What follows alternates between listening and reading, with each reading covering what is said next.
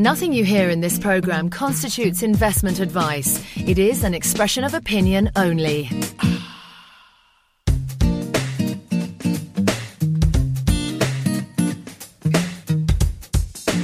This is Frisbees, Bulls and Bears. Talking money and markets, what's happening and why. We talk to the experts, the traders, the investors and the companies they're investing in.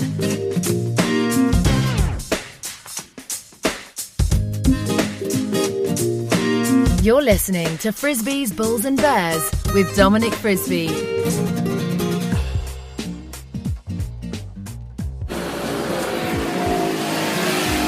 Hello and welcome to Frisbees, Bulls and Bears with me, Dominic Frisby. Now, I'm sorry it's been so long since we last recorded an interview, but there have been reasons for that. I've been very busy with this, that and the other. Now, I'm sitting, it's an afternoon in London, a summer afternoon in London, and it is absolutely hammering it down with rain. And I'm sitting in the pub, or just outside the pub, watching the traffic go past. You can probably hear it. And I'm sitting with my good friend Charlie Morris. Now, Charlie is a very interesting guy. He's worked for... How long did you work for HSBC for? 17 years. 17 years, a fund manager at HSBC, set up various funds for them, all did very well. He left last year. I've been wanting to get an interview off him for this programme for absolutely ages, and he's gone, while he's been under the arm of HSBC, he said, no, I can't do it. But he's finally come out, if you'll forgive that expression. And Charlie also writes a very good newsletter called Atlas Pulse, which is free. So you should subscribe to that. And Charlie likes Bitcoin. Sometimes he likes gold and silver, and sometimes he doesn't like gold and silver. And we're going through one of those times when he doesn't like it. But I think we'll soon be at a time when he is starting to like it. Now, Charlie did an interview on IG this morning, and he was reporting back to me on this interview, and he said a statistic that absolutely blew my mind. So we're going to start that interview with this statistic, Charlie. Yes, it's on IG's website. If you look up gold or look up silver, their ticker, on silver, 88% of IG clients are currently long silver, so just 12% is short. So a lot of people are saying that sentiment in precious metals is poor, but that's quite the opposite. 88% of IG clients. IG, by the way, for our American listeners, is like the UK's biggest spread betting company. So it's where people make leverage bets on the market. And 88% of IG clients are long silver. Yeah, pretty staggering stuff. Of course, sentiment's a complex subject because, there are people walking past us. What they think of gold or silver doesn't matter unless they're participants in the market. So what matters is how much is coming out of the ground and how much demand there is from industry and investment and so on. And really, to cap it all in the short term, investment flows and leveraged investment flows are probably the most important thing. So it's what those people think matter much more than what the person who's not in the market thinks. And clearly, market participants are very bullish. You can add to that the number of ounces in the silver ETFs, and it's something like 840 million, and it hasn't fallen at all in the last 3 years, despite the price going down by 2/3. So I would say that silver investors are still very bullish. So what you're saying is we haven't had the washout that you would hope to see given the extreme price that silver is at. It's at multi-year lows, $14.50 at the moment. That's right. I mean, we've had a big break from $15.50. We had the sort of the level I calculated of $17.70 was the point at which all the ETFs in silver since inception were at break-even point. So the median investor above $17.70 was in profit. Below that price, he's in loss. I think the silver ETFs have destroyed $3 billion so far now at the price of $14.50. We're now in free fall. Volatility is still low. That's very important because when you've got high volatility, that usually marks the turning point of a trend. And we've still got very low vol on silver and gold and the gold-silver ratio. Interesting, but let's make a point on the gold-silver ratio. That's around 74, 75 at the moment. At the bottom of a bear market, you'd expect to be into the high 80s or 100 or possibly even 120. So I'd expect the silver market to absolutely crash from here relative to gold. So what kind of numbers are you talking? $10, $8? Well, I think the 08 lows is a broad target for commodity prices in general. So if you look at palladium, platinum, copper, silver, gold, oil, all these things. I mean, the soft commodities have already got down there to the 08 lows, but the metals really have taken their time. I mean, you could also say that gold is at a significant premium to oil. So the average over the last 20 years, from memory, is around 15 times. So it's about 15 barrels of oil for an ounce of gold. It's currently on about 24, I think. Again, I said from memory. And so gold needs to fall by 40% to catch down with the price of oil and mean revert. And mean reversion is something that's very clear over a long period of time.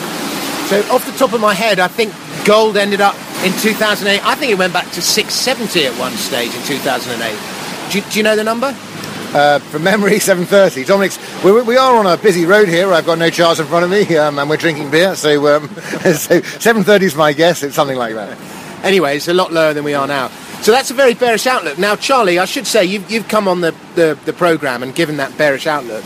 You know, you and I go to a lot of the same dinners. We read a lot of the same newsletters. We talk to a number of the same people. I think to a lesser or greater degree, our politics are similar. You're maybe a bit less extreme than I am. So, you know, you are somebody who understands the value of gold, what gold is, what gold means, and yet you're calling it lower.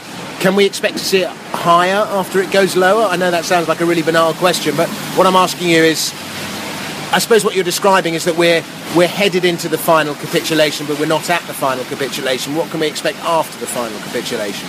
Well, let's talk through that. We had a peak in 2011. Obviously, we had a 3+ year bear market. It's going to be one of the longest bear markets on record. I think because it's gone on so long, that was one of the clues that the 1200 mark, to my mind, wasn't going to hold. Because if it was going to turn, it would have turned some time ago. But let's go back to basics of what the hell gold is. It's supposed to protect you against purchasing power over long periods of time. And in simple terms, you know, we can look at future inflation expectations, and the bond market tells us that. You look at the difference between the price of tips, which protect you against inflation, and conventional bonds that don't, and they give you an implied future inflation rate. That was telling you just a few weeks ago that the dollar was going to be worth 54 cents in purchasing terms in 30 years' time. So you're going to lose half your money in dollars over 30 years' time, and that was known. That's not a surprise. And as inflation expectations fall, that means that you need less of a hedge. So quite rationally, the price of gold should be lower. Now, if you do this interest rate model, which I publish in Atlas Pulse, it tells you that gold's worth about $1,000. It's inexact, but give it 10% error either way. We're getting to the fair value zone. Bear markets tend to go below that. The other way to measure gold is to look at really the golden constant, so compare it to, again, things like oil, houses, wages, food prices over long periods of time. And again, that takes you to the $900, $1,000 mark. And so I'm pretty confident that, you know, $1,000 is a big round number. It'll tend to be a support level for a short period of time. Maybe it'll hold, maybe it won't. But if it goes below, then the retest is the 08 lows. At that point, gold's cheap. And it's undervalued, and it's a fantastic asset. Presumably the mining stocks at that time will be severely undervalued. And so if we get this capitulation, then I think that that's the time to bet the ranch and buy gold mining shares. Okay. One of the things you said just before we began this interview to me was that it would be a lot better. This bear market's too drawn out and it hasn't fallen far enough. You'd much rather see it fall quickly and lower. Yeah, because you want the vol up.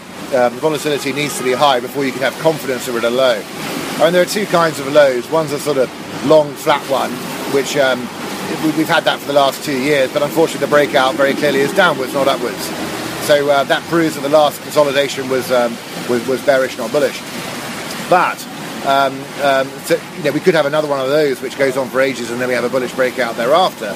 What I prefer to see is a high volatility low, which is a V-shaped correction. So we get to a very low price that disgusts everyone. It causes some problems. You get a few bankruptcies like Glenron or Glencore, plus Enron equals Glenron. They've got $52 billion of debt. A falling copper price will see that. You want a few high-profile bankruptcies, and that marks the low. I think that some people say that the cash cost thing matters, or the all-in cost of gold production. It really doesn't, not in the short term. In the long term, of course, it matters a lot. But in the short term, the market can go below production costs for a period of time. And also the cash cost low is the cash cost is materially below the all-in. You wouldn't invest below $1,000 gold, but you might run your mine at a materially lower price because it might generate cash in the short term. So I think that's another consideration. The market can stand some serious pain to the downside. Now, I'm sorry to have such a long answer, but what would make it really bullish? Well, that's very simple. That's an increase in long-term expectations for inflation. So that means the dollar's going to be worth less in the future, and the pound, and so on. And that's going to happen probably because we have extremely bizarre monetary policies in the future, or we have a loss of confidence in the bond market or the system of money, something along those lines. And then we will see a takeoff in the inflation rate. And when that happens, then the price targets for gold sharply turn around and go into the thousands. Do you think central bankers are doing a good job, or do you think they're experimenting and don't really know what they're doing? I think they do know what they're doing. I think they're very clever, but they've got a very difficult situation. And sometimes there's nothing you can do. I mean, quite simply, you've got far too much debt in the world. I think I subscribe to that view. So do a lot of sensible people, not just libertarians and gold bugs. And there is far too much bloody debt in the world. And the only way you can get rid of that is by default or inflation. I mean, to pay it back is a 100-year job. So personally, I don't think that modern politicians could be asked with that. Charlie, now in your days working for HSBC was of course the custodian of GLD's gold, and you saw that gold. Tell us about that. Yes, only a few people have visited the vaults, and HSBC is obviously a fantastic organisation. I had a wonderful career there for 17 years, so I hold them in high regard, and maybe Dominic, some of your viewers take a different view, but I hold them in high regard. And I visited the vault, and I'm proud to say that all the GLD gold is there. I touched it.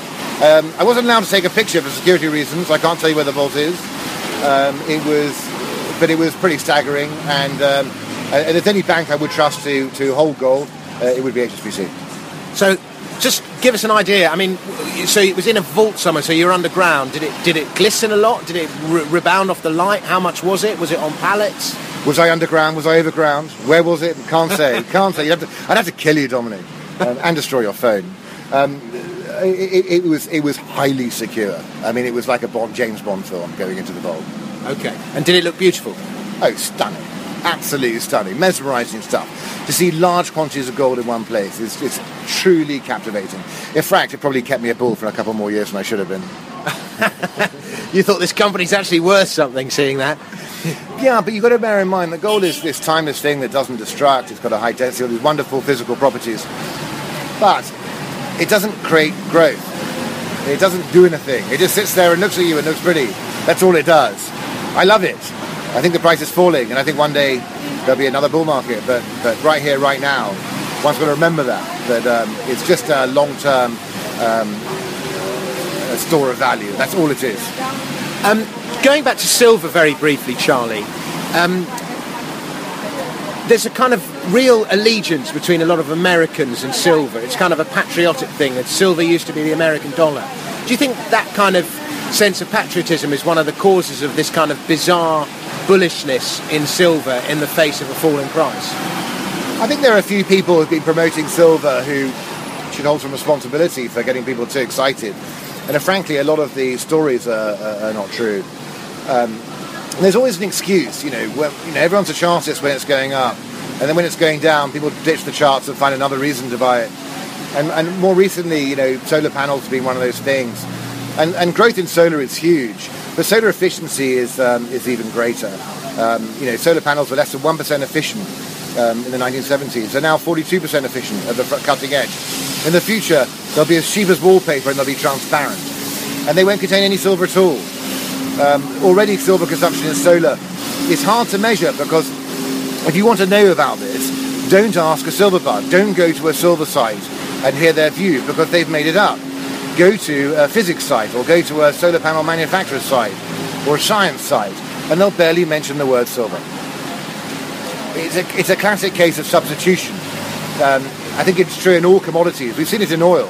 In 2006, George Bush said that America was addicted to oil in his State of the Union address, and he allowed shale and so on. And what's happened is we now have 4.3 barrels of oil a day that we don't need globally. And so the downward pressure on the price is immense. There's been efficiencies, there's been solar panels, wind farms, software packages, all sorts of things, and storage technologies that have made us need less oil. Maybe it's slowing China too, I don't know, but but whatever it is, there's more of it than we need. And this is true in every single commodity. When the price is too high, the ingenuity of science finds a substitution. Talk about your seaweed story. Oh, yeah. So there was a great British scientist, and his name escapes me, which is embarrassing. But he was a German Jew, came to Britain in the 1930s to escape Nazis. And the Mosquito was the greatest plane of the Second World War. Everyone says it's a Spitfire, but it was the Mosquito. And one of the reasons they didn't survive was because they all made of balsa wood, which clearly... Just describe what the Mosquitoes did. My old Latin teacher used to fly a Mosquito. He used to tell us stories about it when we were at school. What a guy. So they won he was the navigator. He was the guy... Anyway, yeah. So they won the Battle of the Atlantic, and they won the Battle of Britain. And Mosquitoes were fighter planes built out of balsa wood. Were they bombers as well? They were bombers and fighter planes, and they were very fast, they were very light. And I'm not a plane buff, so don't ask me any more questions. Okay. I only talk about what I know about, Dominic. Okay. You know that. I don't make things up. And but basically, this plane was in high demand. And obviously, the Battle of the Atlantic was a challenge, and getting supplies across from the Americas. And balsa came from South America, and so the ships had to come all the way around and across the Atlantic. And so there were balsa supply problems in the Second World War. So this German scientist found a substitute, which was something that's plentiful in Britain, which is seaweed. We have a large coastline. And he had made a composite foam material which had the same strength and weight properties as balsa wood. It was never used in the Mosquito because the war ended just as it was ready for production. But it's a wonderful case. It took 2 years. In just 2 years, how science overcame a major commodity problem. And you kind of think, all the stuff you read about, palladium and platinum demand in cars or silver demand in this, that and the other, if there really is a supply problem, that doesn't necessarily result in a rocketing price over the long term. Science will find some kind of substitute. It's actually more bearish because science will find a substitute. They will find another way. And they're not going to pay $20 million an ounce for anything. They're just not going to do it. They're going to pay less than the current price is because they spotted the problem and they'll find a solution. Okay, very good. Now, one of the other subjects I'd like to touch on is George Osborne. We were talking about him and his attitude towards the housing market. It seems to be a market that subtly... There's a number of things that George Osborne seems to understand, and he seems to be trying to reach the same goal, but via a different route. And it seems that he wants to bring down the house price, UK house prices. I don't know whether it's deliberate or not, but certainly the package that was presented to us. I mean, we've got very high stamp duty now, particularly at the top end. And of course, the wealth creation in the UK property market starts in London. There's no question about that. The money comes into London, and then some middle-aged guy thinks, my God, my house in Clapham has travelled, and he moves to the country because his family are aging, growing up rather. And that's a perfectly normal, reasonable situation. But it all starts with the overvalued, ridiculous properties not far from where we're sitting. And billionaires, they don't care. They pay $50 million for a house, no problem. But we put the stamp duty up, that one. 2, we've made it less attractive for the billionaires to come to Britain with, prodding the non-domiciles. 3, he's put some tax constraints on buy-to-let. In essence, he doesn't like the idea that debt is tax-free and equity is taxed. He wants to balance that, and so he wants the tax burden to be more shared between debt and equity in the future. It's a complex area of tax law which will be interesting to follow, but he's just begun, and we'll see how it affects things like private equity and buy-to-let mortgages and so on. But then finally, there's the supply side. He wants to build a lot of houses. There's councils being told to free up land to build houses. They want the American model. They want people to have cheaper homes so they've got more money to spend and have a nice life, rather than this ridiculous situation like Britain, where property is some kind of god. Property is some kind of god. I love it. In British culture, I mean, in the American culture, you say they like the silver dollar. Fine. I mean, that's and they're probably right in the long term, by the way. I mean, they might not be right in the next 6 months, but in the long term, why not? I'd certainly hold silver for the long term, for my grandchildren or something, but I wouldn't hold it as an investment for the next 12 months. But property in this country is just seen as the equivalent of the NASDAQ to the Americans. So do you think that's why the S&P never seems to go down and the NASDAQ never seems to go down, and why the housing market never seems to go down, because they're constantly propped up? No, I think what we're seeing in stock markets. Don't forget, American stocks did terribly badly between 2000 and 2008. So the American stocks were really, really strong in 2000. They've gone up a hell of a long way since 1982, particularly the Nasdaq. And everything crashed, and we know that. But then between 2002 and 2007-8, American stocks really did pretty badly because the dollar fell by a third, and the American stock market kind of lagged the rest of the world. When the US is doing badly, it's actually quite good fun as an investor because crappy places like Nigeria go through the roof. And, as soon as there's a bit of outflow from the US, it's a really fun time to be a global investor because everything bloody goes up. Commodities rocket, EM, frontier markets, all this stuff goes absolutely nuts. And that's because there's so much money in America that just a little bit coming out is a lot of fun for the rest of the world. Don't forget, places like Indonesia have a lower market cap than Apple, and this is one of the most it's one of the most populated countries in the world. So it's really funny watching this happen. So the US, we've got a strong dollar policy now, and the dollar's going to rise. Do they have a strong dollar policy? When? Now. We're having a strong dollar, but do they have a strong dollar policy? Well, they clearly have a weak dollar policy, do they? They're first to hike rates and the first to break the jobs. They haven't hiked rates. Well, they're first to say they're going to hike rates. Yeah. There's a slight difference there. Sorry, Janet Yellen just said it like a week ago. Okay. We are going to hike rates in 2015. But she probably means it. But they said in 2013 they were going to do it in 2014. They said they might do it. But this time they said they're going to do it. Maybe they don't do it. I don't know. But the bottom line is at the margin, the US growth rate is much lower than it was in the past. 50s to the 80s it grew at 4%, from the 80s to the present day it's 2%. So it's not the growth machine it was, but it's better than most other places. And so in currency land, it's all a relative game. The best place gets the prize. And so the dollar is the best place. The world's short dollars, and I think when the unwind comes, the dollar goes through the roof. It's studied the safe haven. It's the place. I think it's the conservative when trade. The unwind comes. Yeah. What do you mean by that? Well, I'm getting to that. Okay. So obviously there's a bear market coming, but the question is when. And what we're seeing is, we've seen the US market go through the roof for the last few years. Nasdaq's gone through the roof. But we've now got big dispersion in the market. So you've got the weak areas like commodities, obviously, and anything that's interest rate sensitive, like utilities and real estate, and telecoms possibly, and maybe consumer staples.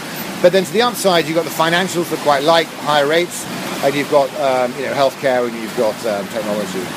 And so you could actually say that breadth is deteriorating in America, which is warning you the bear market's on the way. But breadth by numbers is quite disappointing, but breadth by market cap is still good.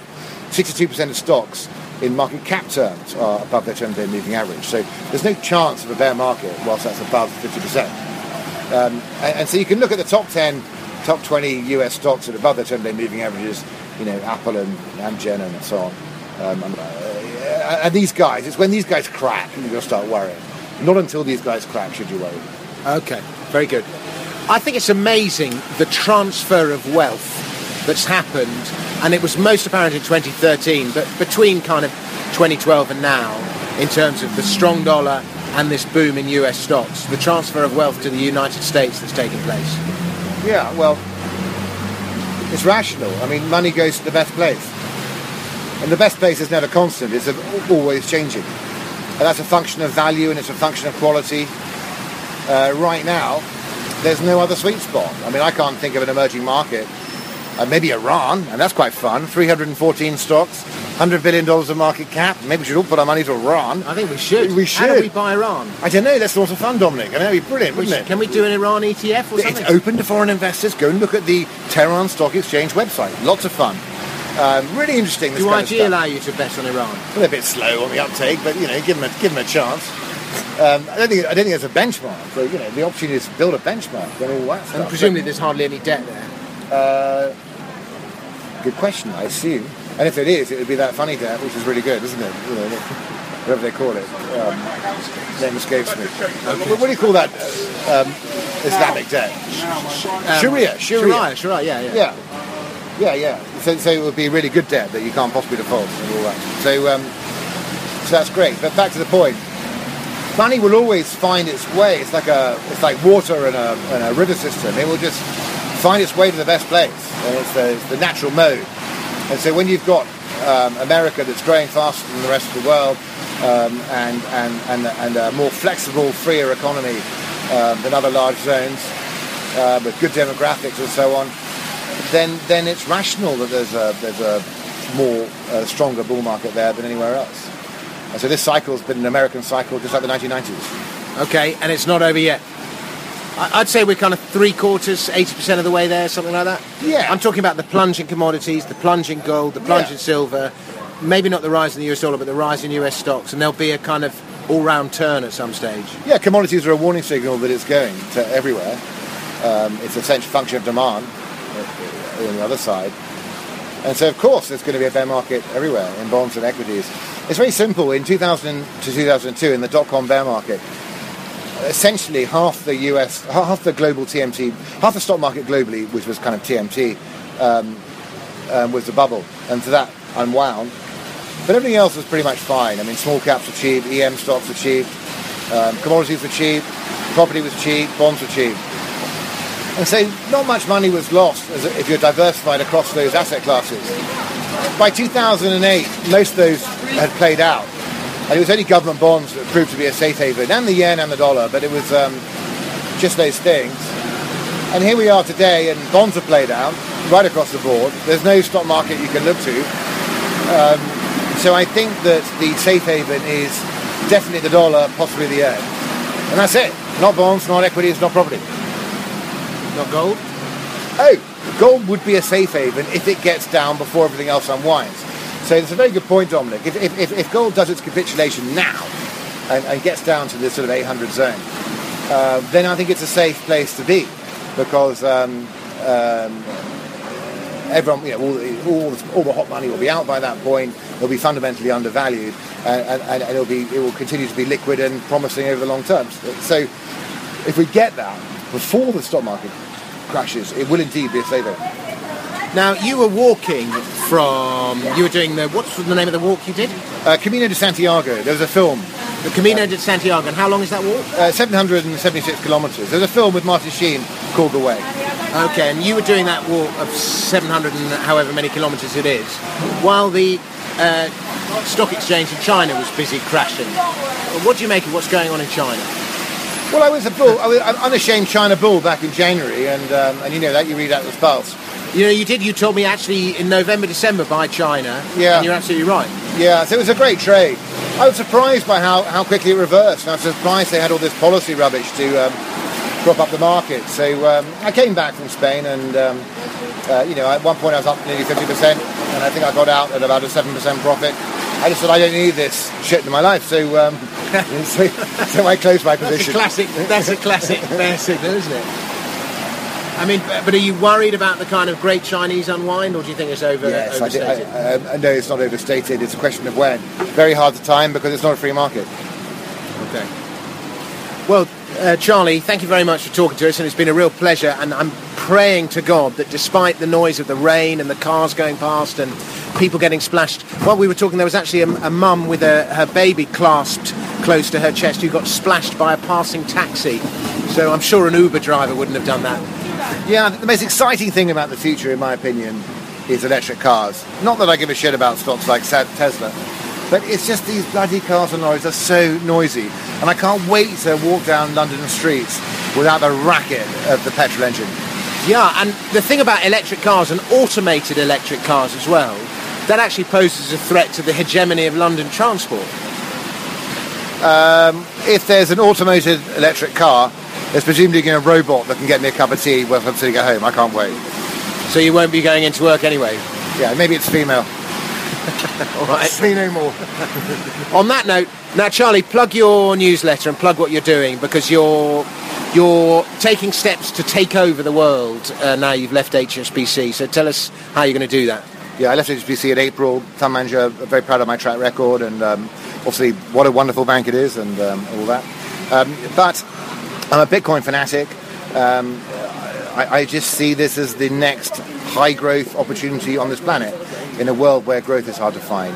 It makes total sense for me. And the amusing example I'll give this week is Ashley Madison, that naughty website. And Dominic's promised me he's not on the website, and I can tell you I hadn't even heard of it before this week. And I can tell you I'm not on the website, but you know the ridiculous thing, I don't actually have the time. Yeah. Doesn't that sound? I just don't have the time to go on websites and deal with another load of messages on top of emails and everything else. Get your intern to do it. But the thing about Ashley Madison is that, some hacker has stolen all the client data. And you've got to wonder why we give our credit card details to any website, not just Ashley Madison, which is, obviously a naughty one, but a nice one like the Times newspaper or what have you. Why do we give our credit card details to all these people to store? And it's a real mystery, and perhaps we shouldn't. And had Ashley Madison been built around Bitcoin, then there'd be nothing to steal. Very interesting. Outlook for Bitcoin, last thing? Love it. Bear market's finished. Trend is upwards. $300 is resistance. And, the day it has a sort of weekly close above 300, sell your house and buy Bitcoins. Seriously? Sell your house? Oh, come on, Dominic, you know that was tongue-in-cheek. All right, but okay. So is Bitcoin the buy now? You should be really, really bullish on Bitcoin of a proper close above 300. I'm 99% confident the bear market is finished and it's going up. But my confidence will go to 99.9 if we have a proper, sustainable weekly close above 300. It's just upward. And do you think $1,200 Bitcoin is like $850 gold or something? It was a huge barrier, and then it will just be forgotten. All the gold in the world's worth $7 trillion or so, and all the Bitcoin in the world's worth $4 billion. If people start using Bitcoin, if a couple of sites like Ashley Madison took it on, it would be worth multiples of the current price. Multiples. But they already are. You go on the dark net. They are. And obviously you're a gentleman of London. You don't go on the dark net. No, I've been on the dark net. I've seen what's going on. That is where Bitcoin use is booming. And all those sites selling all that illegal stuff. Fine, but it's not big enough to take over the world. What we need is though, Charlie. I'm going to argue with you here. Not at the moment it isn't, but it is. We're talking about the illegal narcotics trade. Yeah. It's a huge industry. Yeah, and how many junkies have got access to the internet and understand Bitcoin and all that? Are you telling me that everyone who smokes a bit of weed or does a line of Charlie or something like that is a junkie? Most people, I don't know what the cocaine consumer numbers are in London, but they're huge. You've worked in the city. I work in Soho every day. The reality is that cocaine consumption, and I think there was an article in the Guardian this week. Ecstasy consumption and LSD consumption amongst 18 to 24-year-olds has just hit record highs. And you go on these dark net sites, you can be absolutely sure of what you're buying. The whole thing is kind of self-regulated, and the whole thing is the transactions of Bitcoin. Dominic, all I can say is I'm missing out. I'm clearly missing out online. No, but I'm not. and clearly you're having more fun than I am. Now, Dominic, would you please show me one of these sites after this interview? Absolutely. And I would love to. The point I'm making is that these sites have been made possible by Bitcoin. Sure. And it is booming, Dominic, as we know, it's a cash transaction over the internet. Yeah. And that's a fascinating concept that people haven't woken up to. Yes, people like us have woken up to it, and your listeners have, and so on. But the masses have not. They just don't get how important it is to have cash transactions over the internet. Very good. Plug your newsletter. Oh, yes. Atlas Pulse. Just send me an email, atlaspulse@gmail.com, and I'll add you to the list. Thank you very much. Charlie Morris, thank you very much.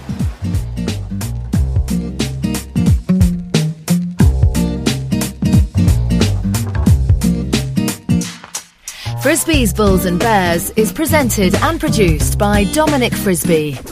To discuss the markets and have your say, why not visit our forum at globaledgeinvestors.com. That's globaledgeinvestors.com. To join our mailing list so you can be updated as soon as a new show is posted, please email info@dominicfrisbee.net or simply subscribe through iTunes.